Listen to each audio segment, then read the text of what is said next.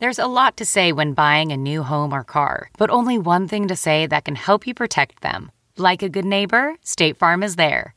And just like that, a State Farm agent will be there to help you choose the coverage you need, no matter where you are in life. When you need coverage options, your State Farm agent is there to help, on the phone or in person. Like a good neighbor, State Farm is there. Wow. Nice. Yeah.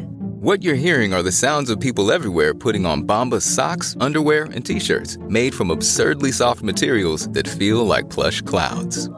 Yeah, that plush. And the best part? For every item you purchase, Bombas donates another to someone facing homelessness. Bombas. Big comfort for everyone. Go to bombas.com/Wondery and use code Wondery for 20% off your first purchase. That's bombas.com/Wondery. Code Wondery. Welcome to the Nerdist Podcast. Super quick announcements. We added a second show at San Diego Comic-Con, Saturday, July 23rd at 11 p.m. Our guests are Kevin Pereira and just added the Riff Tracks guys. Kevin Murphy, Bill Corbett, and Michael J. Nelson will be there, so please come by. Also, there may be some other surprises. Tickets are available, of course, at nerdist.com. Also, we'll be performing at Just for Laughs Montreal on Friday, July 29th. I think the show's at midnight. It's late, but you can go to hahaha.com to get tickets and info for that also. All right, here we go. The Nerdist Podcast, episode number 108 with Zachary Levi. Now entering nerdist.com.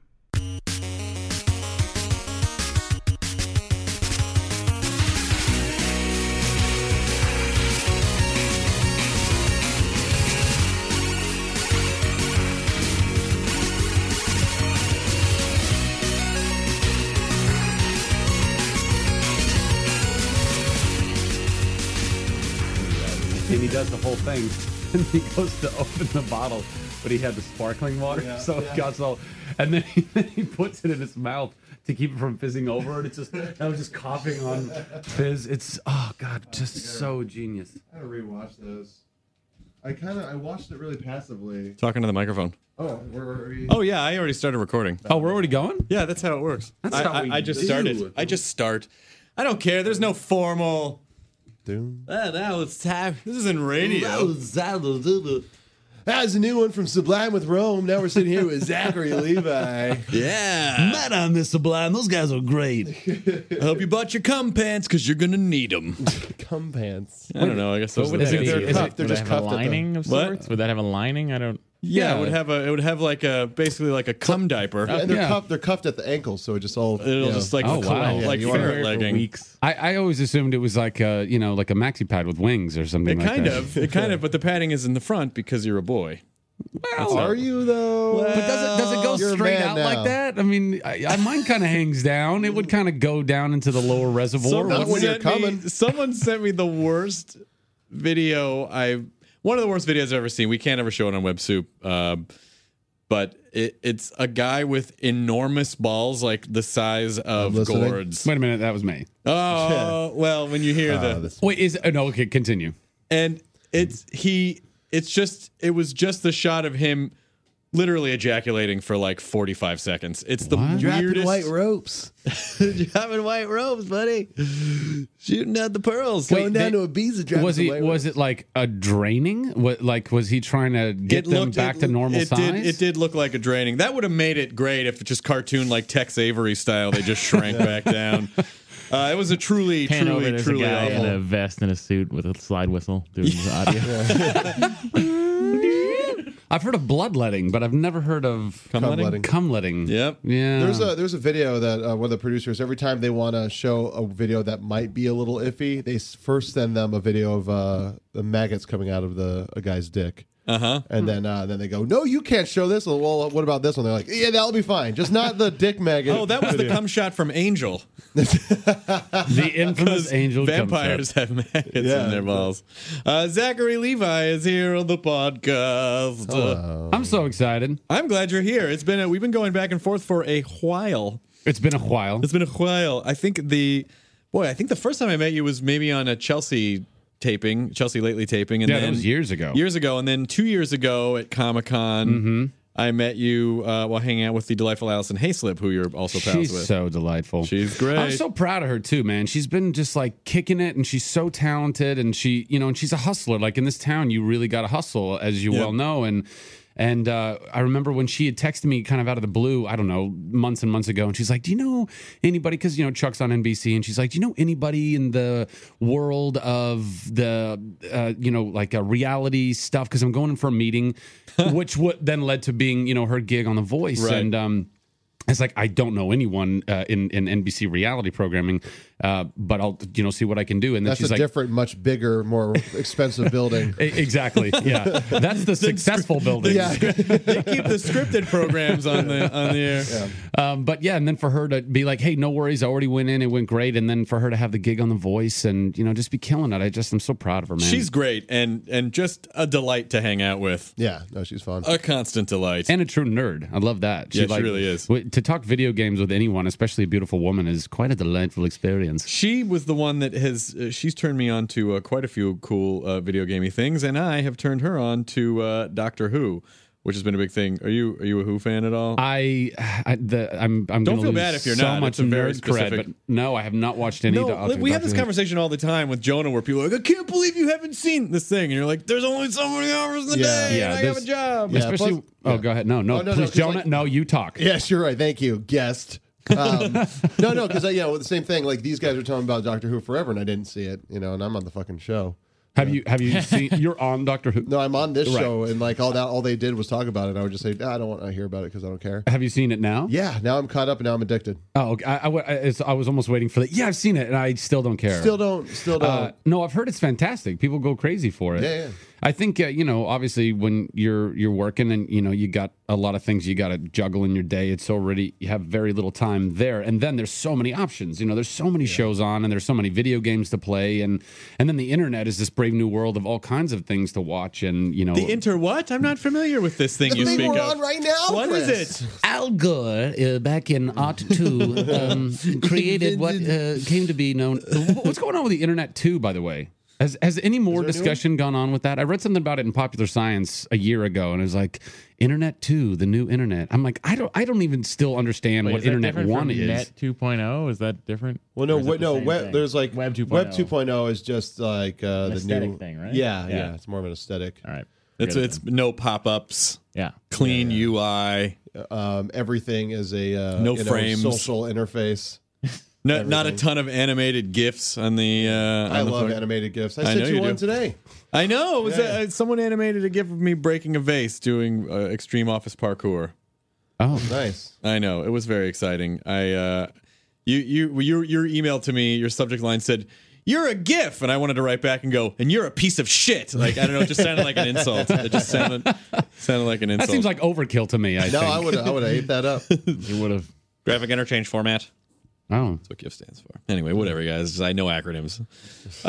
So tell me about where are you with Chuck? When you go? What's going on? Chuck, we will be riding off into the sunset with Chuck this season. It will be the last season, much to the chagrin of many people. But I always try to encourage them and say, silver lining is we get closure. We get to say goodbye. Silver lining is I don't have to see any of you again. This has been really miserable. This has been an incredibly horrible experience. No, man, it's been an awesome journey, and honestly, one of the coolest things about it has just been how we've seen our fans and how they've interacted with the show and really been our lifeblood. Specifically at Comic-Con and where they're so well represented, and and fighting for our show every year. We come back by the skin of our teeth, and it's so much of that is due to their passion and their fight, and really smartly too. Obviously fan write-in campaigns and all that resonate, but they at the end of the day, I think networks and studios, they have to make brass tacks decisions. It's like, this many people watch the show, therefore we get this much money from advertisers. The show costs this much to make, so we just can't do it. Right, but our fans, I think, going into the third season, I believe it was the third season, our show was on the chopping block yet again. And instead of just doing writing campaign, they went and they patronized a specific sponsor, which was Subway.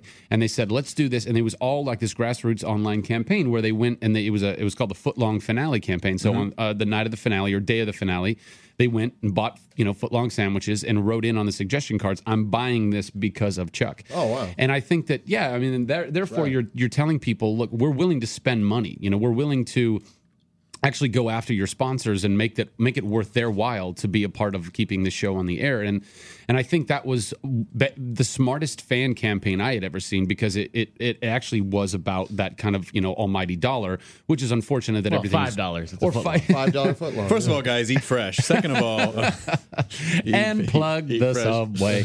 But at any rate, so it's been an incredible journey with the fans and with our cast and crew, and it really will be a bummer to not, get to go to work with them every day. And it's a really beautiful group of people. But you're all very attractive. We all attractive. But see, Let me tell Zach, I feel like when the show first started, kind of a geeky looking guy, I feel like Zach's gotten more handsome over the years. No, it's also part of the character's arc, right? Thank you, Jonah. But I don't know. I'm like, Zach, I really feel like you could satisfy that slot that Hollywood keeps trying to force Ryan Reynolds into. Hollywood is convinced. You mean Scarlett Johansson? No! Listen, no, I don't know, man. I'm sure Ryan Reynolds is a very nice guy, but it is clear at some point in Hollywood, the Hollywood machine said, God damn it, we are going to make you famous. I don't care how many times. Yeah. People don't go to see these movies. I like to think every time they put, chunky frame glasses on him that they just break. Nothing happens. Not like his face breaks. It's just they don't work on him. They just fall off. He's like, I don't know. I can't do it. Can't do it. Too handsome. He's far too handsome. Yeah. He's an incredible. There was like an Entertainment Weekly, or I can't remember. It was some magazine. I think it was an Entertainment Weekly, where he was like totally bare. He was wearing like swim trunks and like water wings and had like a snorkel or something on. I don't know. And as a totally 100%, I can vouch for my heterosexuality as a man.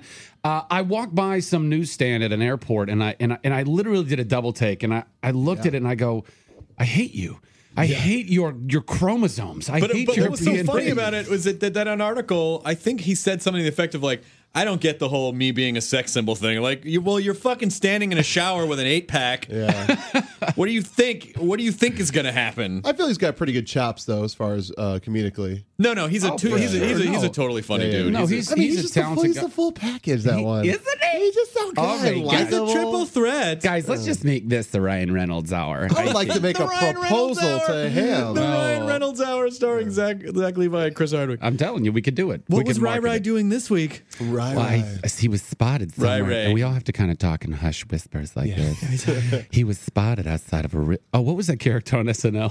Who was the guy who's always doing the whole thing about the clubs? Oh no, that's Mad TV. No. It's I totally can't remember. Anyway, now I've blown the joke. What were we talking about? Ryan Reynolds. He was spotted outside of a. It doesn't matter. He's a talented dude, and he's worked hard too. I mean, that guy was like on. He was doing like a Canadian soap opera when he was 16. Like he's been doing it a long time. He's had a hard life. I'm telling you, television in Canada? Are you crazy? No, he's a stunning individual and funny. And I mean, I just hope that he finds the right role that makes people kind of go like, okay, So like, not the Green Lantern. Maybe not the. Okay. The Green Lantern wasn't his fault. He didn't make the Green Lantern. He was just in it. The crappy CG and everything else that happened around that movie had nothing to do with Ryan Reynolds. He was great in Wolverine. He was great in Wolverine. Dude, but it just bummed me out. I was like, Deadpool's one of my favorite characters in the Marvel Universe. Actually, maybe my favorite villain. And watching that movie unravel and like seeing, I was like, what? Deadpool doesn't do any of these things. He doesn't have katanas that come out of his arms. Yeah. First of all, he'd never be able to bend his goddamn elbows if he had full katanas in his arm. He'd just be stiff-armed the whole time. Did anyone even stop to consider? No. What would happen if katanas were in your arms? It's malleable adamantium, Chris. Okay, it's malleable. Oh, God, I totally forgot about that. The same way that if someone injects adamantium onto your skeleton, knives form in your hands. No, they covered the bones that were already there. Those were knobby. Those were knobby, but it just kind of compressed them. They could have cut it down. They could not have, and they did not if you watched the movie. Guys. I'm sorry. Ryan Reynolds was spotted outside of... Oh my God, what are we doing still here? Why are we still here, Zach? I don't know. I had to go back. It's in threes, Chris. It's in threes. I'm going to bring it back one more time later on. It won't make any sense. Wait for a callback. At the very end. Ryan Reynolds callback. The third one is a callback that'll make it the best. That should be the opening of the Ryan Reynolds hour with Chris Hardwick as Zachary Levi. It's a callback. But Ryan Reynolds. Going back to going back to Chuck. We go back to work July 27th, and we do 13 episodes. As it is right now, we'll do 13 episodes. And, look, there's always that crazy possibility that they order more. But they did, NBC moved us to Friday nights from our Monday night slot. And we were getting pummeled on Mondays anyway. I mean, there's so much competition there. But we held our own, and we did okay. And but I think going to Friday nights, I think it's really just kind of like it's to pasture. It's like we're going to be there. We're going to wrap up our storyline and our characters and relationships, and really give closure for the fans and closure for us, and then and then we'll make like our. We'll make our Serenity or something. We'll go make our Chuck movie, in a couple of years. I don't know. I've been on shows like that before where it's just like it's getting to the end and they just kind of move it farther and farther, and all of a sudden they're like, "You're on Sue's Day." And you're like, "What day of the week is that?" Exactly. Like, oh, no. Once you figure that out, let us know. Wouldn't you like to know? But you know what? Yes, I do. It's so hard to even get a network show on the air, much less have one stay on the air and then have the fans demand that it stay on the air. And so I feel like, it's been an amazing thing that you guys have done. And I feel like I interviewed Yvonne Strahovski once. Mm-hmm. Did I say her name properly? You did. And I think I scared her a little bit. I think I scared her a little bit. Did you stick your tongue out? No. Did you make any kind of sexual innuendos or anything like that? I did say you should have. Have you ever seen a one-eared elephant? And I pulled my dick and one ball out. No. Why did you think you freaked her out? Because I was interviewing her I was guest hosting Attack of the Show, and she did a voice for this video game, Mass Effect. Yes. Yeah. And so there was kind of a sex scene. Did a voice for this video game? Know. Give me a break. Okay. Do I look like Ryan Reynolds to you? Bada bing. So she did Mass Effect, and then she. And I don't know. I was trying to make jokes about the CG version of her. Oh, sure. And it just, sometimes as a comic, you start going down a path and you getting all these warning signs internally of like, I wouldn't, like you have sensors. Yeah, you have very finely tuned spidey senses because you're just used to performing in front of people. I was like, no, don't go down this path. And for some reason, that made me go down the path harder. And her reaction, she didn't really play along. It was just more like, what? And I'm like, no, this did not. Wait. Let me dig deeper. Yes, let's go. Can you hand me that shovel? I'm just using a trowel now. I really want to make sure to get down to where the real awkwardness lives. Yes. But she was very gracious and very kind, and it's one of those things that I always felt bad about. Oh, I'm sure. She talks about it, right? I'm sure she's listening right now and is laughing. Oh, that Chris Hardwick. That wasn't even Australian. No, she turned it on because we call it Ryan Reynolds Hour. That's yeah, exactly. She's like, what's going on there? I want to listen to that. I don't know what's going on. Is that Rai there? Rai's in there. No, she's lovely, man. I think that she. I think that perhaps there was an element of her maybe not getting the joke as you were diving into it. But other than that, because it wasn't funny. That was the problem. Well, you should have just started with that. So the thing was, I wasn't actually funny. I was not being. But then funny. I was surprised that she didn't laugh. You know what's still funny to me is that you would think. I've worked with a ton of attractive girls in my life, and yet still, you're welcome, Jonah and Matt. And yet, I still get uncomfortable around, because there are attractive girls in life, but obviously, television and film will sort of handpick literally the people that you look at and you go, you're not human. Yeah. Yeah. We were created in a lab. Yeah. And for some reason, I still have this little boy nerd thing inside of me that just gets nervous around. Oh, dude, I totally hear you. Yeah. I was at some party and Sofia Vergara was there and but you guys watch Modern Family at all? Yeah. It's just so funny. It's so good. Yeah. And I think everyone is incredible on the show. And especially, or maybe not especially, but including for sure Sophia, where, when I had first heard about her, I was like, oh, it's this beautiful, Latin actress who has a big following where she's from. And now she's, doing Hollywood. And I thought that, that was kind of her whole thing. She was just like a really beautiful woman. And then watching Modern Family, I realized, oh my God, she's incredibly funny too. Like she's got a really good comedic, bone in her. And so I see her at this party, or I think actually somebody had introduced me to her. And I was so freaking nervous, and part of it I think was because of just how ridiculously beautiful she is, but also because she is funny. It's not like she's not like some checked out like, oh, I'm really beautiful and that's it. It's like she actually is having a conversation and saying things, and I'm like, Did you offer to put another comedic bone in her? Come on, you guys! Listen. Someone had to say it. Listen, someone had to say it. I caught it and let it go. We should have just harmonized right there. Say it. That was pretty good. I felt good Zach about that. Tones. This is kind of a fun name droppy thing. I saw you at the season finale of SNL. Yeah, buddy. Because I'd never been, and so I was in New York for that, and then I went. Isn't that just incredible though? Like, not only is it incredible, but I was a little starstruck by some of the people, dude, I'm telling you, that were there. Yeah, I mean, almost no matter how long you work in this town, I think as long as you always kind of, have a healthy idea of who you are and what you do and how blessed we all are to even be able to, be here talking in the E building on, microphones that aren't ours or whatever. Then when you go to something like that, you go, oh my God, like I watch these people. I watch them on SNL. Like Kristen Wiig is a revelation. That chick is so funny. And she's one of the sweetest people I've ever met in my life too. Like it's a really amazing dynamic. And then you see all the other people that maybe aren't even on SNL that, Sudeikis and all those guys are all incredibly fantastic. Sudeikis is so great. So great. And so nice. He's incredibly nice too. Yeah.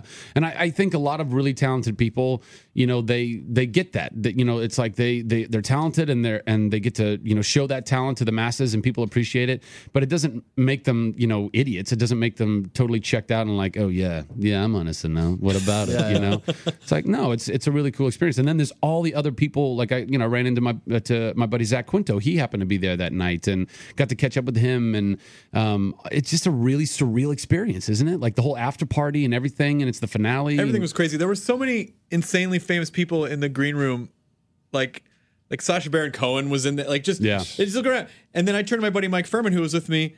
And we were both like, this is so surreal. This is so surreal. I was so glad you were there because it made me feel like, oh, okay, I feel like it's okay for me to be here. Oh, whoa. What the hell is that supposed to mean? Because wait, what's that supposed to mean? There were so many huge there were so many huge celebrities. Okay, I get I'm glad Zach was there. I get it. No. I meant that I knew someone there. Like it made me feel like, okay, I feel a little more comfortable. And Mike goes, I wouldn't be surprised who fucking ran in the room at this point. And 2 minutes later, Chris Rock runs in. He goes, have you guys seen Bob Odenkirk? We're like, hey, stay down the hallway. Again, I felt like I don't belong in this room. Oh no, dude, right back at you. I was stoked when you guys walked in because up to that point I was sitting there kind of by myself, and I had just gone on vacation, and I had like a mohawk and a beard, and some of the people that I actually knew or like worked for NBC that I've known through there were seeing me like, who's this hobo in the green room? What's going on? I was like, why is he asking for cans? How'd you get in here? You got $1. You got $1. And then just trying not to... Like a real punk with a mohawk, asking for money. Yeah, right? Yeah. I'm just trying to get my indie rock career going. I was trying to be super still, like, maybe I won't... Like, I was always worried that I'm going to knock something over and then draw attention. Yeah. It's also a weird kind of tension in that room, too, because... like you're watching the show on a television, but it's going on behind us live, on the stage, and you're watching the sketches, and you don't know, like, I mean, what's funny, you laugh at what's funny, and then it'll come to a commercial break, and then there's just like this really awkward, remember that like dead silence, and everyone just kind of stands there, and then the people who are really powerful and know each other, they kind of go into these little side conversations, and I would kind of look over at Chris and be like, so here we are. I wanted when it got silent. TV, I wanted to just go, "Hey, Olivia Wilde." she was over in the corner with Mila Kunis. Yeah. Like, what the fuck is happening? Yeah. It's a totally weird world, but it's like the Laugh Olympics of celebrities. Just like all of these different people. You're like, you know that person, and you guys know each other. The one time I went to an SNL after party, I ended up just I didn't really know anybody. I kind of knew Bill Hader, just a couple people, some of the writers. And I was just like, I don't know where to go. This is a fancy restaurant. And then I sat at the bar of the restaurant, and then like I just started talking to a guy, and it was like just the roadie for Spoon. I was like, of course, this is the guy that I make buzz with. That's pretty awesome, though. Yeah, no, it was great. Hasn't everybody met the roadie for Spoon? Everyone's had the roadie for Spoon. What the what? But yeah, we just talked for the rest of the night. Like, yeah, this is crazy, huh? Anyway, so I do love Spoon. Yeah, they're great. I saw them play I played at Avalon a few years ago with a great band called The Clientele. Who opened for them? The clientele. The clientele. I used to call them the clientele until I heard Nick Harcourt interviewing them once. The clientele here. Yeah, but he just tries to make things sound fancier. That Nick Harcourt. I guess he does. I just want to imagine a scenario where you were talking to somebody about music you liked, and like, yeah, have you heard the clientele? And out of nowhere, they just smack you across the face. I'm sorry, short eye. I meant short eye. Clientele. But yeah, that was an insane. I love that I still get nervous around. Like it just makes me feel nerdy. I get nervous around famous people. I just do. Well, doesn't it make you feel real and grounded too a little bit? Like I feel like a lot of things in my life make me feel grounded, but I feel like there are a lot of external forces that make me feel grounded. But by the way, the rents do. Oh shit! Yeah. I swear to God, I have it. No, I was you waiting don't. for a check. No, my boss Ted G4 said the rent's coming. Just slide it under the door if you could. It's like Peter Parker's Russian landlord. Like every time he comes home, rent in the Spider-Man 2. I know you're doing Nerd HQ at Comic-Con. Yeah. So tell me a little bit about the sort of the con within the con. The con within the con within the con. It's it's Inception deep. It's like Ocean's 12. Wow. Yes. So and I would be Andy Garcia. Fantastic. If you spend 10 years in Nerd HQ, it's only about 5 minutes in the real world. In this real world. Exactly. So yeah, dude, I don't know. I mean, like, we've talked about Comic-Con a lot. I've talked to you about the HQ before, but I don't know, man. I love the world. I love the whole world of Comic-Con. I'm a nerd myself, specifically about video games and technology. Like, those are my two biggest things that I just nerd out about. If I get on a plane, I'm buying Popular Science and Xbox Magazine. I want to know where the world is going in those directions, Sure. And so, and our fans have been so cool down at Comic-Con for so many years. And but there's a few things that have always kind of, I don't know, like, I'm not trying to reinvent the wheel in any way, but I just kind of want to try and do things with a little bit of a different spin or a different take or whatever. And like, we'll go and do our panels, for example, and and the panels are awesome. And there's like, the first year we had a couple thousand people and they were super, the show had not even been on the air at that point. They played the pilot and we got a standing ovation. I was like, oh, I can't, they care. I felt like Sally Field, but of course I realized that everyone in that audience was there primarily because of Adam Baldwin and Firefly and, it's the Whedonites who are just incredible and they will follow you for the brown coats entirety. Totally, man. Just incredible. So, and then the years built and we got to do it like in a bigger hall. And, we had like, I don't know, last year we had about 6,000 people or something like that. And you feel like a Beatle at Shea Stadium. I mean, it's like, that's the kind of, when you're on a nerd kind of relevant show or programming and they're there and they're cheering, it's incredible. It must be like what it feels like to be Larry the Cable Guy and performing for a bunch of racists. That's true. Oh, come on. He's a nice guy. Oh, I know. He's nice. Jeez. His fans, they're not. Stop talking about his fans. Yeah. Okay, I changed Chris it. Hardwick, Wait, let me change it. Larry the Cable Guy. Alienation Hour. You know what? I'll tell you what, because I do know that Larry the Cable Guy does stay hours after shows and sign autographs for his fans. I'm going to change it to Jeff Dunham. I'm going to switch it and change it. Because that makes it so much. Fuck that. Well, he's a dick. That makes it better. I can get behind that. But doing the panels, I always just kind of like the moderators that we have for our panels and stuff. They're great. Like really, Damon Lindelof moderated one year for us, and Damon's great. Alan Seppenwald, and like some really great people. But it always kind of bummed me out because, you do this whole panel and then it's like, all right, now there's 5 minutes for fan questions. And there's 20 people at least at that point lined up and they're just dying to ask everybody a question, whatever. And a lot of these questions could have been asked and answered in the same way, from the moderator. It could have been a similar question. This is for Adam Baldwin. Do you still talk to Chris Makepeace from My Bodyguard? No. I mean, I don't. I'm just assuming. I don't know. It's been years. I think they were both 11 when they did that movie. They were very. You ever see sweaty Stephen Baldwin walking around Comic-Con? No. Yeah. They're not. No. He's not. Adam Baldwin is not a Baldwin brother. No, he's not. No.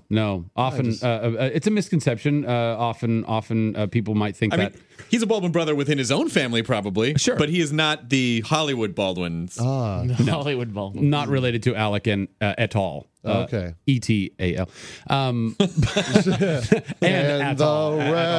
the rest. So at any rate, there's very limited time for fans to ask questions. And like when you do interviews or whatever, like more often than not, you're getting asked questions from a reporter, or you're getting asked questions from a moderator on a panel. But fans don't get that access often. They don't get that chance to just like have an hour where they can have a free for all, and I mean, not go crazy and ask you about your personal life and dating habits and stuff like that, because that's pointless. Excuse me, Zachary Levi, could you describe your dick slit, please? Well, it's kind of oblong. Why are you using Ryan Reynolds' voice? Call back, Ryan, call back. It's a callback, Ryan Reynolds. It's a callback. He was spotted outside of Comic-Con last year. We have to find him. We should. He'll be back. So I wanted to give people this place at the Nerd HQ. I wanted to do panels where fans had a whole hour of Q&A where it was all for them. And simultaneously, one of the other things I learned about the panels at Comic-Con was that, where we get ushered off the stage when our panel's done, I just assumed everyone in that hall was ushered out and then the new crowd for the new panel would come in. But no. If you wait and you get that seat in the beginning of the day, you get to keep that seat all day long. And so people, and I never realized that every time we did a Chuck panel, there might have been half the crowd there that actually wasn't even there for us. They were waiting for something way down the line, True Blood after us or something like that, So that kind of bummed me out a little bit for the sake of all the actual Chuck fans or fans of whatever show that really wanted to be in those seats for that panel, but couldn't get it because somebody was, squatting on it. That is kind of a flaw. That is kind of a bummer. flaw. It's kind of a bummer. Leads to pen stabbing. But I'll tell you what, though. Dude, how gnarly was that? I moderated that panel where that happened. What? Yeah. Oh. We were the next panel, and they came backstage, and they're like, everyone go back up to the green room. There was a stabbing. We're like, what? At Comic-Con? Yeah. Well, with like a broadsword or a mace or a morning star? Klingon battle. Yeah. No. But I will say the upside to it is a few years ago, my friend Mike Furman and I were on a panel, and all the people had squatted it because the next panel they were showing the Buffy episode Once More with Feeling, the musical Buffy episode. Oh yeah. And so we did our nerdy songs about like pie and dinosaurs and whatever, and like we do. And we destroyed because all those people were there to see a musical comedy episode of Buffy, and so no one else would have come to our panel otherwise because they didn't really know who we were, and so that from that standpoint it helps, but it does kind of suck, like you said, when other people want to see stuff and they can't. Yeah. I'd call your experience with the songs a happy accident. That was a very happy accident, very fortuitous. And again, look, I know the guys at Comic-Con, guys and girls who run the show down there, they're doing their darndest. I mean, it's a major, giant thing, and it's just gotten bigger and bigger. And look, and fans get an incredible opportunity now that Hollywood is as infused as they are with the stars that come down and all that stuff, and that's awesome. But as again, like kind of feeling like I'm a nerd myself, like I sit back and I go, well, what would I want? Like what can we do? What can we do to try and, give some different opportunities and stuff like that? And then, so I rented this venue down in downtown San Diego at Jolt and Joe's, and it's 3 big rooms, and one of the rooms is going to be dedicated just to doing panels all week long, from Thursday to Sunday, having people like Seth Green and Zach Quinto and Dominic Monaghan and Scott Bakula. I think Aisha Tyler's going to do Bakula, right? Yeah. I mean, I'd sit in there just asking him about Quantum Leap for hours. Do you think that fucked with his head, and when he sees himself in the mirror, he still is like, but do I look like a pregnant lady to everybody else? Exactly. I think during, even if he hadn't done the show, he might be having. If you could fucking get during back. Okay, this is the Zach Levi challenge. If during his panel with the Scott Bakula, don't tell him, if you could get Dean Stockwell to appear in the back and go, "Oh, Sam, you got to finish this. Ziggy says you got to finish this panel." Like that would be. But have tell everyone beforehand not to acknowledge. Don't acknowledge. Stockwell. We can't see Stockwell. You can't see him. We can only see. You could fuck with him. So that could be a whole show of just Stockwelling Scott Bakula. Stockwelling Scott disappeared. Oh my God, Sam, you're not amazing. supposed to order the tuna fish. Ziggy says there's a 92% chance you should get the pizza. What the heck? This is gold. This needs to be done. Yeah. Let's do it. Sell it. Matt Myra's folded over. Matt Myra's folded over laughing. We'll We'll do that funnier now. 92%. Yeah. that made the bit authentic. That made it authentic. It's in the details, Chris. It's all in the details. Exactly. What's your did you study theater or comedy, or what was your sort of background before Chuck? I mean, yeah, it was theater. I mean, I would just grew up as a big theater nerd, man. I in middle school on basically just theater, more theater. High school, my freshman year of high school, I don't even know if I left the drama department. Like I would eat my snack there. I'd have lunch there. Like all my friends were there. It was our little hole that we all were back in, and then playing like Magic the Gathering. Like I don't even what I mean, like that kind of stuff.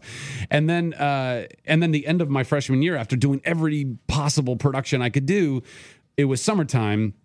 And I grew up in Ventura, California, so you'd think, oh, the beach, like go and surf. No, not me. I was like, what other theater can I find? And my grandma was reading some article in the paper in the Ojai Art Center. Ojai is like a half an hour inland from Ventura. Yeah. And their little community theater was doing Oliver. And so me and my younger sister, who's here with me today, my grandma drove us both up there. We did Oliver, and then we got involved with that theater for a long time. Who did you play in Oliver? Well, it's complicated, Chris. I was the understudy to the Artful Dodger. Because I played Oliver in grade school. Did you really? Yeah. Oh, Memphis, Tennessee. Hey, did you grow up in Memphis? I did. Oh, rock and roll, man. Not really. No? Actually, there is rock and roll there. There is a lot of rock and roll. Come on. I mean, I think that literally makes sense, what I just said. Yeah. And you totally shut it down. I'm so sorry. It's a great show. It's a lot of fun. And then I was just kind of involved in that world for a long time. And it was doing that. I mean, back in high school, like I kind of slowly blossomed a bit and played some sports and, became friends with people outside of the drama department. But I kept doing theater, obviously, and then I was doing some community theater play in Ohio, or I was doing Marvin's Room, which they made a movie about with Leonardo DiCaprio and Susan Sarandon and blah, blah, blah. He won an award for that, didn't he? De Niro. I don't know. DiCaprio, you mean? The De Niro sketch that they did on SNL. Was he talks about Marvin's Room. So fucking funny. Is it good? They're like, is the De Niro talk show. Right. Or the Joe Pesci show. Right. Oh, the Joe Pesci show? Comes out as De Niro. Oh, nice. Marvin's Room. I heard things. I heard things about Marvin's Room. It's a good show. It's a really good show. So you played The Room. So I did. Yeah, so I played The Room. Yeah, and then there was like 30 people there that night. And like with community theater, you go out after the end of the show and shake hands in the lobby. Thanks for coming. And this little woman who was like 4'0". Her name was Maria Comfort, and she was like she was like a retired manager from the late 70s, early 80s, and she grabs me and she goes, "You got it, kid. You got it. I want to help you." And I had nothing going. I was like, "Yeah, I'll take all the help I can get." And she got me to a manager who got me to a casting director who got me to a great agency, and then that was about 10 years ago, and the rest is history. So wait, so you were in high school when this happened? I was just graduated. So I was about like I think I was 18 when I was doing that show. It was 1999. So I was 18, and that fall I signed with my agent at that point. So it was a course of like maybe like 7-8 months. And wow, yeah, it was really amazing. I was so blessed, like just doors opening left and right. And and I had buddies that had graduated high school before me that were like down, pounding the pavement, doing extra work. Like really, it's a tough business. You try to get a foot in the door and doing mass mailings and submissions and stuff. And was there any resentment from them? Did you feel? They never call me back. I don't know if that. No, I don't think so. I mean, I think that everyone was just kind of. They were happy for me. They were excited, and all of my friends knew that's just what I did. I was the friend who acted. I wasn't the friend who you'd go watch. Hit a home run. Although I tried my darndest in a performance. Zachary Levi knocks it out of the park. You reminded me of an awkward joke moment that I had once. Another one. Again, trying. Yeah, I mean, as a comic, did it also involve Yvonne Strahovski in a video game?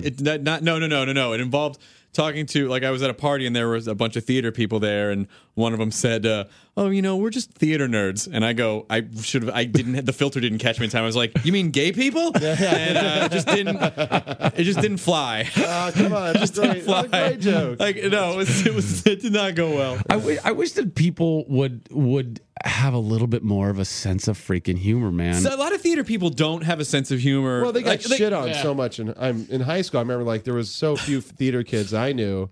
And there are funny theater. There's like funny theater people, and then there are the ones that are just like you try to fuck around, like joke around, and it's just a wall. Like well, it's not getting in. I remember the theater kids hung out with the goth kids, and so they were both up for grabs when it came to making fun of them. I guess. I mean, I had a ton of theater kid friends, and so I just found that. Half of them were incredibly serious, and the other half maybe drifted into stand up or drifted into other form. Yeah, and some of them. I mean, I have friends that I used to do theater with back in high school that don't have anything to do with entertaining in any way, shape, or form. Like they went to go work some job as a scientist. Work for Jeff Dunham. Yeah, get out of fuck you guys. I'm detecting some resentment. No, I don't even know the guy. I don't know what the fuck I'm shitting on him for. It's weird though if you think about it. Like someone that did theater, if someone did like theater growing up and then they didn't go on to act for a living. There's like I always talk to people who are just like it's like oh well that's a bummer they just kind of lost their dream. But it's like you talk to people who played sports in high school that didn't go on to play professional sports and no one goes oh that's a shame huh really good at soccer and then nothing just got a job but I do feel that too. Like there were people that I knew in college that I thought were fucking hilarious and then. You run into them and they just have, like they didn't pursue anything and that's whatever. If that wasn't in them, that's fine. Yeah. But I always did feel a little like, oh, you're so funny. Why aren't you being funny for money?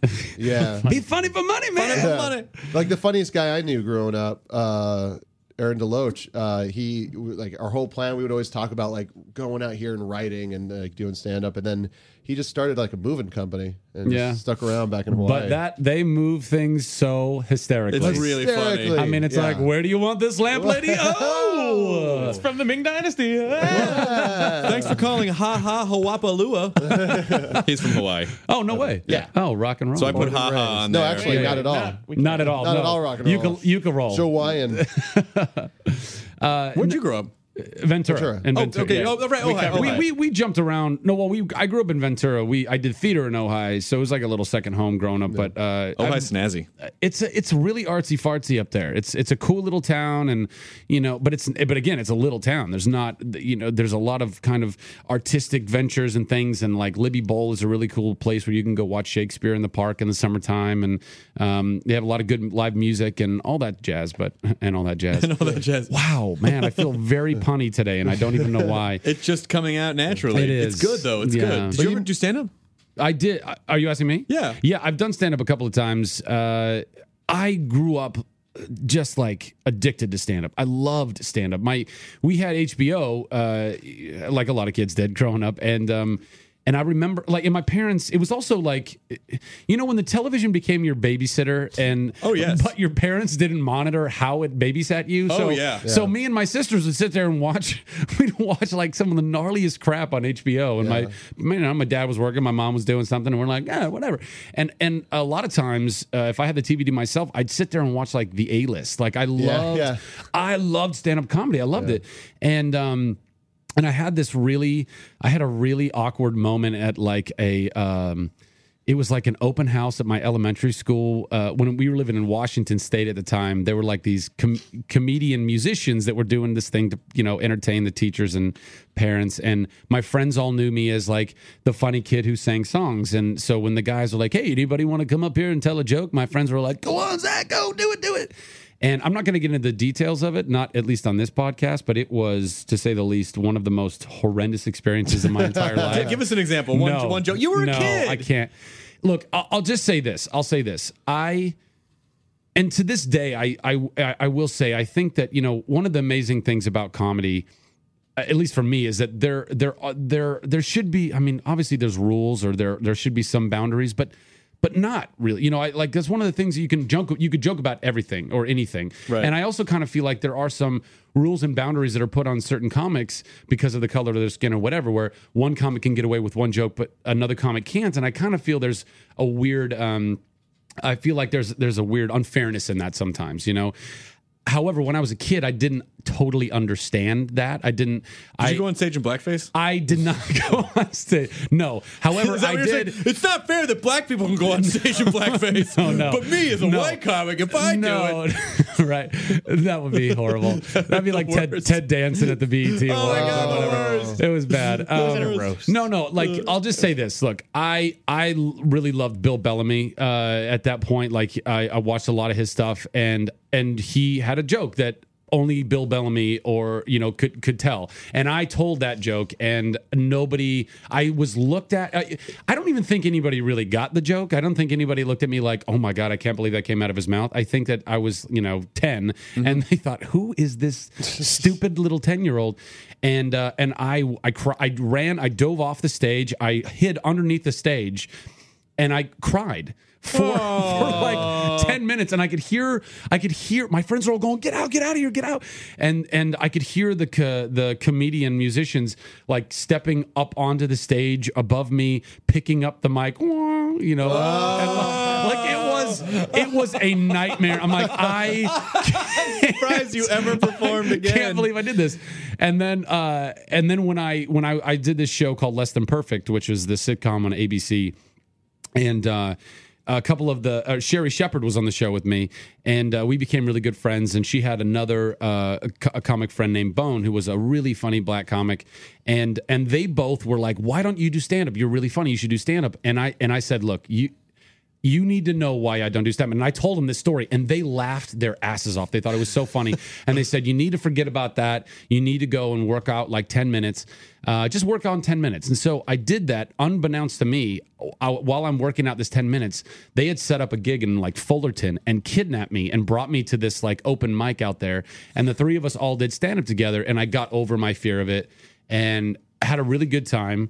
And then I ended up doing about, 4 or 5 other little gigs, small open mics. And I never bombed, but I also never knocked it out of the park. It was always like, it was good, but I never really had my own voice. And as a comic, you have to have your voice. But that takes years. I know. I've heard that from so many people, and I know that it just takes, practice and getting up on stage. But I don't know. Like, I have so much respect for such insanely talented comics like Seinfeld and like Eddie Izzard. Like, I think Eddie Izzard is one of the smartest, most genius stand-ups, and I look at what he does and I go, I don't think I can ever do that good, And so it kind of keeps me from ever jumping back into it. But it's just one of those things where you just have to do it a shitload. Yeah. And it's unrewarding the only reward for a large part of the time, especially when you're first starting out, is just that you're doing it. Yeah. Process. And that it's the process, and you're like, okay, this nugget from this thing works, so I'll throw all this other stuff away. I mean, it's a constant recalibration process. Yeah. And a lot of lying to yourself. I think this is going to work out. But there is nothing. I challenge any profession to top the non-lethal, because it's obviously, it's not like being a crab fisherman, but to try to top what it feels like to bomb when you're a comic. Like, there's nothing else that can feel that bad in any other profession as going up on stage in front of a bunch of strangers, throwing a bunch of saying, "This is who I am," and having them reject you. Yeah. I mean, you're already in a dark place. I mean, you're doing stand up. You're already in a dark place in your life. I need validation. But what's great is that if you can get past that and you can make constructive things happen as a result of that, then it really, it kind of makes you. I mean, it's funny that I get nervous around people sometimes when I'm like, I can get up, I can perform in front of 5,000 people. Not that many people ever come to my shows, but I can perform for 5,000 people. Okay, 5. Yeah. So when I was opening at Madison Square Garden,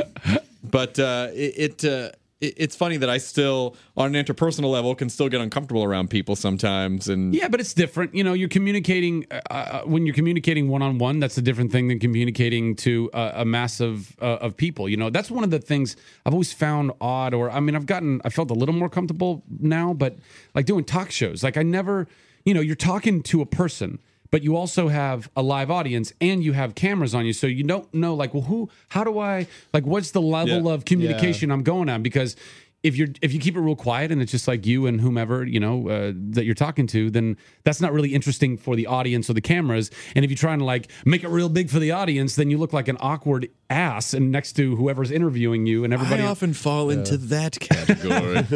Trust me, I do too. That's part of the reason why I still struggle with it. I'm doing Conan for the first time. Dude, congrats. That's awesome. Thanks. He's super nice. I'm excited about it because I'm a huge fan. Oh, dude, he's so funny. Stand up. What? Are you doing panel? I'm just doing panel.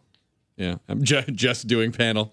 I'm just doing panel. It's no big deal. Wait, I'm nervous about it. What do you mean? You mean like sit down? Yeah, sit down. Yeah, couch yeah, chat. yeah. Dude, that's awesome, man. He's super funny and irreverent. That's one of the things I've loved about him. Through the years, it's like he doesn't take things too seriously, and he's willing to have a good time. And willing a Harvard boy. Is he a Harvard guy? He's a big time Harvard guy. Like he's king like the Harvard guy. Like Lampoon. Oh wow. Yeah, he's pretty fucking smart. He's the original BJ Novak. That was eloquent. BJ Novak. Pretty fucking smart. A smart person would come up without a word, but I'd say fucking smart. Do you have any good celebrity fail stories where you met someone that you're like, oh my god, I love this person so much, and then you try, and then it's just like it just didn't come out right? Gosh, I don't know. I don't know if I've ever had that as much as like I met in the course of one night, this last Golden Globes, because Tangled that I got to do a voice in was nominated, and so I got to go to a couple of these like Golden Globe and Oscar parties and stuff, and that was a lot of fun. And I got to meet some really cool people. I met Tom Hanks, who's like my idol, and I got to talk to him for like a good 15 minutes, and that was one of the coolest experiences of my life. And there was no like real awkward fail moment, but like a couple nights before that, or I don't know, somewhere in that kind of award season, parties and stuff, I was at a party, and I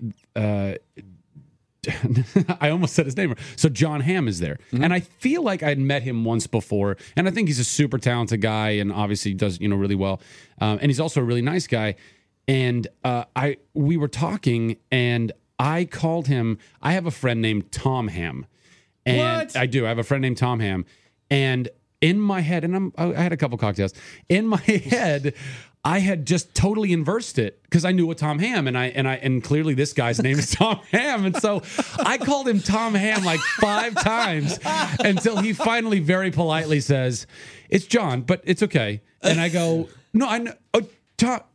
Oh, and then dude, then your story sounds bullshit. It does. It totally sounds like crap. And I think I didn't even tell him. I was about to say, no, you don't understand. I have a friend named Tom Ham. That's you don't. Oh, you didn't do the intense Lance Armstrong grade backpedaling. You're like, let's call Tom Ham right now. Look, he's right here on my phone. Tom Ham is spelled with one M though, and it's crazy. So take a picture of your birth certificate, send it over to me, and I'll fax it over. John, can I have your fax number? Yeah. That was not great. And then is there actress name? I think Lucy Punch. Is that her name? She's a really funny, I think a British actress, and she was in not Date Night, but she was in the Steve Carell movie with Paul Rudd, Dinner for Schmucks. Yeah. So both of those movies kind of came out around the same time, both starring Steve Carell. And again, and this is the same night, and I'm like, and I go up to her, I'm like, and this is on the heels of the Tom Hamm incident, and I go, and I say, you were great in Date Night, and she was not in Date Night, she was in Dinner with Schmucks, and I'm like, you are just so funny, you were great in Date Night, and she goes, yeah, I'm not in Date Night. Maybe Dinner with Schmucks. And so no, yes, that's what I almost just just threw everything out of my hands right at that moment and just walked out. I was that's where you just hit her in the face and run away. Like you're so nervous. You're just you're in Date Night, all right. I don't need a third strike. I'm out of this party. I'm out of here. Then they escort you out. I just felt like a bad joke. I was like, I'm that guy. I'm that guy who doesn't know anything that he's talking about right now. God, I'm an ass. Such an ass. I'm going to go over here and talk to Hal Pacino. No, Hal. What the fuck? Oh, I can't get anything right. Yeah. I like that. I like that idea of you at a party with a bunch of famous people just systematically like... one person at a time. Yeah. Next time I'll do it and it'll be a decision and I'll have a camera rolling and it'll be like a punk show. It'll be great instead of just me being an ass. Tom Hamm, I love your show Made Men. Yeah. What do you guys make though? I don't get the premise. It. You guys like a factory? Doesn't seem like a mob show. I mean, that Mad Men. I really wanted to come back. It's not coming back till next year. Yeah, but Breaking Bad's starting though, so that's Breaking something to look Bad forward to. Yeah. That's exciting. Is there anything you're watching? Did you have time to watch anything right now? Is there anything that you've been watching recently? No, I not as of late. Although I should be catching up with DVDs of all these shows that I've never seen that are apparently incredible, like The Wire. Like I can't tell you how many people have nearly. I haven't jumped on the Wire train yet either, just because I know that it's a fucking commitment. Yeah. Well, I think almost any show is. Almost any of those shows at some level, you're looking at. Even on cable, it's a 12-episode season, and if you don't start till 3 episodes in, that's a lot of hours. It is, but I know that's one of those shows where you start watching one episode and then 5 hours later you've watched, and I haven't had the time to. I recommend a show called Misfits. It's a British show called Misfits. I feel like I might have bought that on DVD. I think somebody actually told me. Thank you. Is it an older show? No, it's new. They've done 2 seasons, or series as they call them. A series of 6 episodes. Yeah. They just do 6 episodes, Zach. They don't give a shit. Do you know why? Why? Because they're civilized, mate. Right, absolutely. Yeah, By the why. way, I was not in date night. I'm very sorry. Yeah, no. Sorry. But cheers. Cheers. And have a great evening. Would you like to suck my fanny? That means vagina. Oh, I didn't know that. Right. I'm from England. Damn it. Fish and chips. Chips and fish. I'll have some chips and fish. I pulled a real Zach Levi there. Oh, yeah, you did. Oh, I'm going to be that example. Oh, shit. Someone pulled a Homer Simpson. His name becomes synonymous with. Yeah, right. I want to get Munson down in the middle of nowhere. Oh, shit. Oh, jeez. That's fun. So when does Nerd HQ start? Does it start Thursday? Right. So thank you for bringing that back. Yeah, around. I want to make sure people, my partner in the Nerd Machine, which is the company I started, which is just T-shirts and fun stuff for nerds. And although we want to build more, I want to do cool hardware and software and ways to play like first-person shooters on your iPhone without covering half your screen with your thumbs, things like that. It all has to be controlled by your brain, and all controlled by your brain. Or genitalia. I mean, who knows? It's a brand new world. Oh my God. Hello, guys, we're gonna start boner games. It's one touch swipe. I mean, think exactly. about it. So Nerd HQ, it's going to be the entire run of Comic-Con. So I think for the panels and stuff, people are buying all those online, and we'll have right next door to Jolt and Joe's. We all got another little building so people can come in and get all their registration packets and all that stuff for the panels. But the HQ is free to come in. So. Xbox is one of our main sponsors, and we've basically turned the entire downstairs into a mini E3. Mm-hmm. You can play the Gears 3 Horde demo. You can play the Gears 3 multiplayer demo. You can play new Batman, new Kinect. There's going to be all kinds of fun for people to come by and That's going to be packed with nerds. I know, right? That's nice. What I kind of look at the nerdiverse as having this triple crown. I think I've told you about it. It's like, Comic-Con is the entertainment world, E3 is the gaming world, and CES is the tech world, but most people can only afford to go to one of them, and they really have to make a commitment. It's like, I'm going to Comic-Con. And CES also isn't, CES is really more for business. It's not as consumer friendly. I don't think it's got a little less sex appeal, but I feel like it could. I mean, look, to me, I look at what happens at CES, and it is a little more fluorescent light, and the kind of the whole nine. But the stuff that comes out of there is unbelievable. Like the stuff that could be in your home next month or next year or right now, depending on whatever their the tech is that they have at the show. Like when 3D monitors were first hitting the market and being able to look at that stuff and go, oh my God, this is coming, instead of being somebody that is just reacting to as technology rolls out. Like be at the forefront and go, oh my gosh, I want to track with this, because for me, working in the world of entertainment, I want to bring all that stuff together. I want to make, if that 3D technology is coming, to be ahead of the curve and go start making that 3D content before it comes. Obviously, we're now there, but I think inductive charging. That's what I saw at CES, and it got very little. It got very little play. There's a company that was making inductive chargers, and then also printable electronics, so that you could print out basically, and you can run current through it. And, no way. And so you had these cereal boxes that had the animated Honey Nut Cheerios bee on it, and they were being charged. Cereal's already very expensive. I know. Yeah. These were $400 boxes of cereal, but worth it. No, it's just totally cheap, and they can print. The ink is like you can print it out, and then it's inductively charged on the shelving. And then ideally, if you had like the NFC technology, the near field communication technology, you would never have to take a card out to pay for anything. You would go to the store, see your animated boxes, put them in a bin or basket, and then walk out, and then automatically, like that's like the less action that I'm sure. So you're saying I could thumb $100 to save the clock tower? Yes, very soon. Very, very soon. Yeah, today. Save the clock tower. But I saw like this thing. Oh, hold on. Let me finish on Nerd HQ, and then I want to get back to technology because I love technology. So July 21st to 24th. It's going to be going the whole time. Doors open at 9 a.m. every day, and then there's going to be just things going on all day and all night. It's a full restaurant bar, so I want people to, if they're going to come and eat and drink somewhere, like come by there and come game and hang out and see your friends. And I'm going to be down there interacting as much as I can. Obviously it's kind of my baby, and I want people to feel welcome and cool, and then there's going to be panels going on the whole time with some of the people that I mentioned. There's the Firefly panel. It's sold out already. It's sold out in like an hour. It was unbelievable, but that's not surprising. It's not surprising at all. Yeah. And I'm going to do a panel. I think like Kevin Smith is going to do.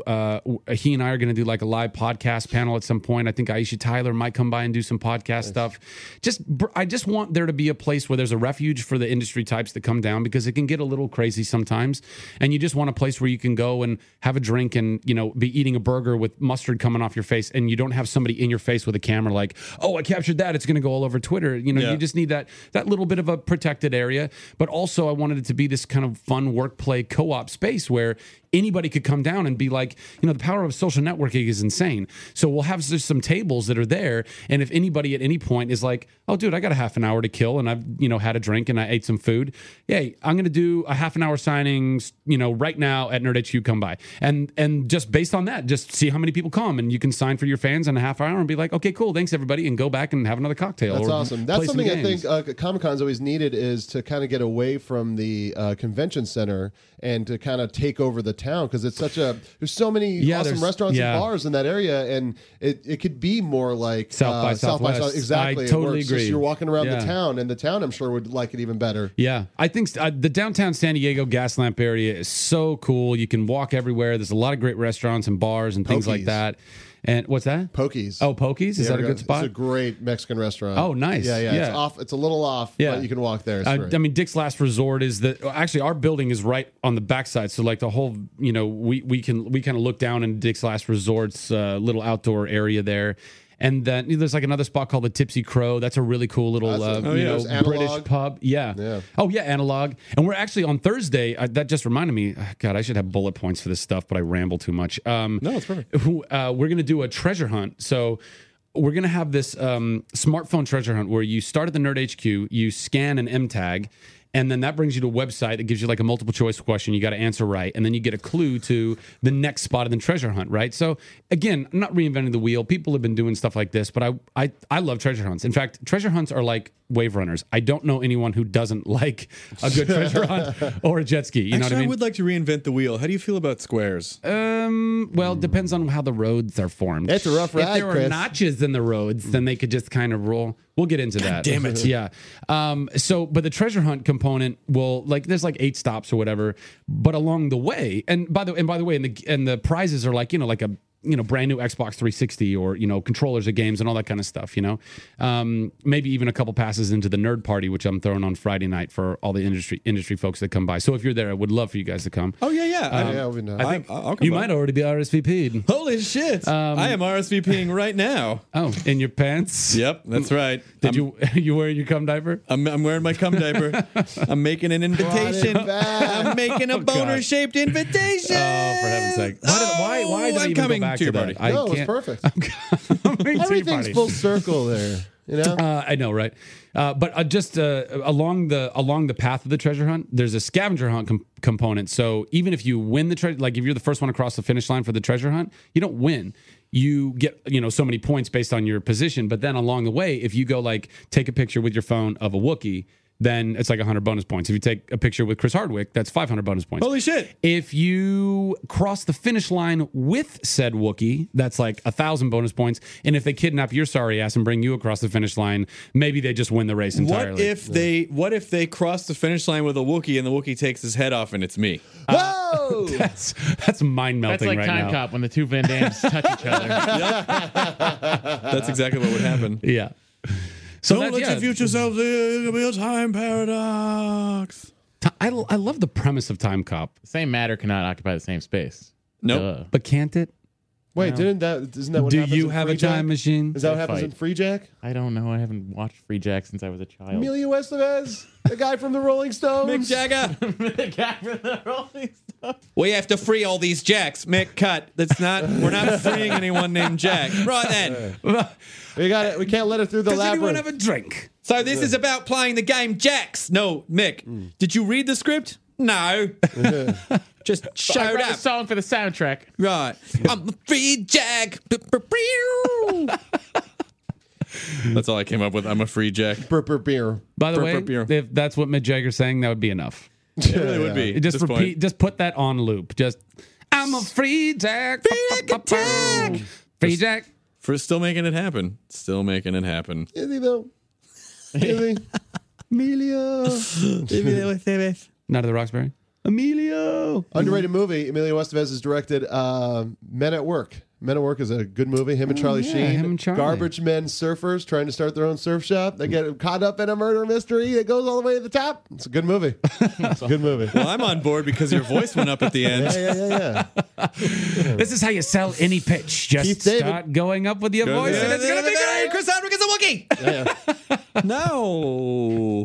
So Nerd HQ and then Nerd Machine. Is it nerdmachine.com? TheNerdMachine.com. Yeah, and that's where you can buy all the panel tickets and all that stuff and buy a t-shirt or a hat or a beanie or sweatshirt or jacket or whatever. We have like cool little flash drives that are like little Swiss Army knives now, and got fun little iPhone 4 cases that look like old school like cassette tapes. For those of you under the age of 16, a cassette tape was a way that we used to play music in our cars or homes. When you, mixtapes. That's how you used to get denied by girls. Mixtapes. I just made you a great new mixtape. It's got some Duran Duran. I'm sorry. No. I'm sorry. A mixtape. How often have you heard that? I'm sorry. You wanna listen to Were it? you the one saying I'm sorry? As you're handing it to them, I'm sorry. I'm sorry. If you never Why want are a you girl apologizing? to You're call freaking me you out. again, give her a mixtape. Yeah.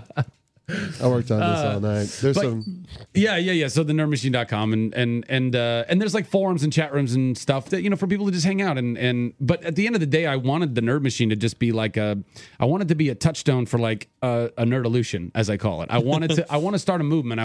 I look at the future of, again, like kind of going back to technology and entertainment and where it's all coming together and where we're all headed together and just start like a really cool dialogue and a relationship with the public and with the fans, because it's all for them. At the end of the day, they're consuming it. So like, I want to make what they want, and I want to appeal to them and say, look, if this goes to a model like an iTunes model where we're selling stuff, it's not just, you're not getting it for free on your television because of the advertising model, but because you're paying for it, now the power's in your hands to keep it on the air. Mm-hmm. If Firefly was being sold for $2 an episode back when it was on the air, that show would still be around. They could make incredible, they're the episodes that they could go in and the things that we could see now with Firefly and all those brown coats that are bummed that it doesn't exist anymore wouldn't be bummed if they had the power to save it then. And I think by taking things and putting it into that kind of a la carte model where you can buy a half hour of content for 99 cents or an hour of content for $1.99, and you appeal to the people and say, hey, don't pirate it, don't steal it. If you pay for it, then we can all work together and we can keep making this and enjoy this journey together. Then I think that people are good. I think that people would go for that. I think they retaliate and they resist when you have like, what happened with the music industry, and you have, big labels freaking out and not knowing what to do. And then the feds come in on like a 12-year-old kid in Rancho Cucamonga who, was said, hey, his buddy was like, download this song on Napster, you'll be fine. And then all of a sudden, people are putting him in prison. It's like, then the public revolts and they go, no, you can't do that. You can't, that's the man doing something to them. But if it's a grassroots thing, and if it's like there's a dialogue and a conversation and a connection between the worlds, then I think that it can work and it can be awesome. So that's what I want the Nerd Machine to be. I got a cease and desist letter from the recording industry. You did? In like 2001. Was that when you were making your own album and trying to get it out there? Please don't register this. God. Don't make your own album. Me and the BMI guys made a decision. We have enough polka. No more. But guys, Matt's album entitled "Feelings Pie." I don't I don't get that. Happiness pie. Like happiness pie. Oh. Happiness pie. Did you think I was making a food reference because you? Well, wouldn't put it past you. No, it's not. That was not. That's messed up, Chris. It's like Free Jack.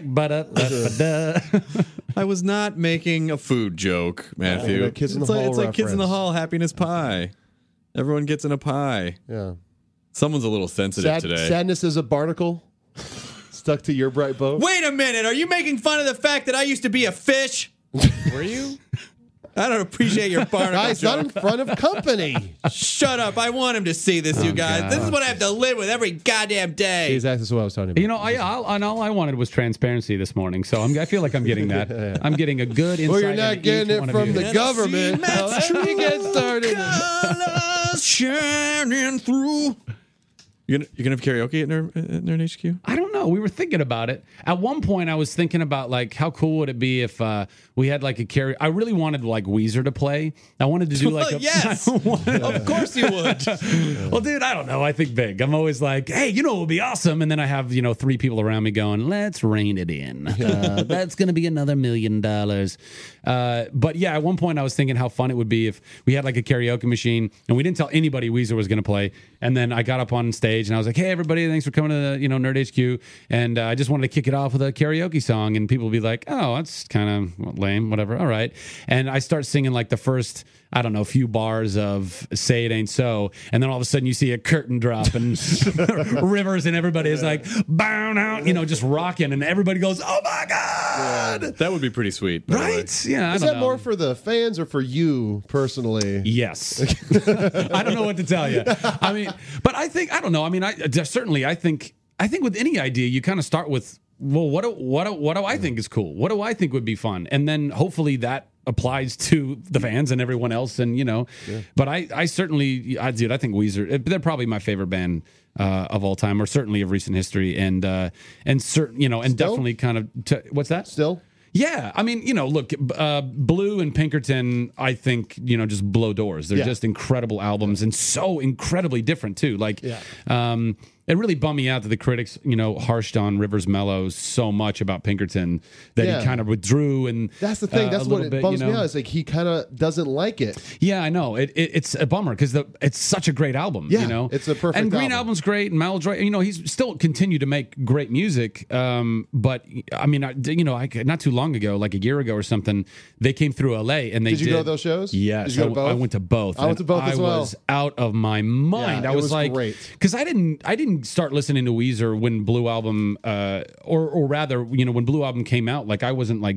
going to concerts and stuff like that. Like I didn't know to go find them and go and see these concerts. So I had never, with the exception of a few shows that I've gone to where they maybe play like one Blue Album song, they never play Pinkerton. Never play Pinkerton. And to just be at a show where they go like literally like start to finish.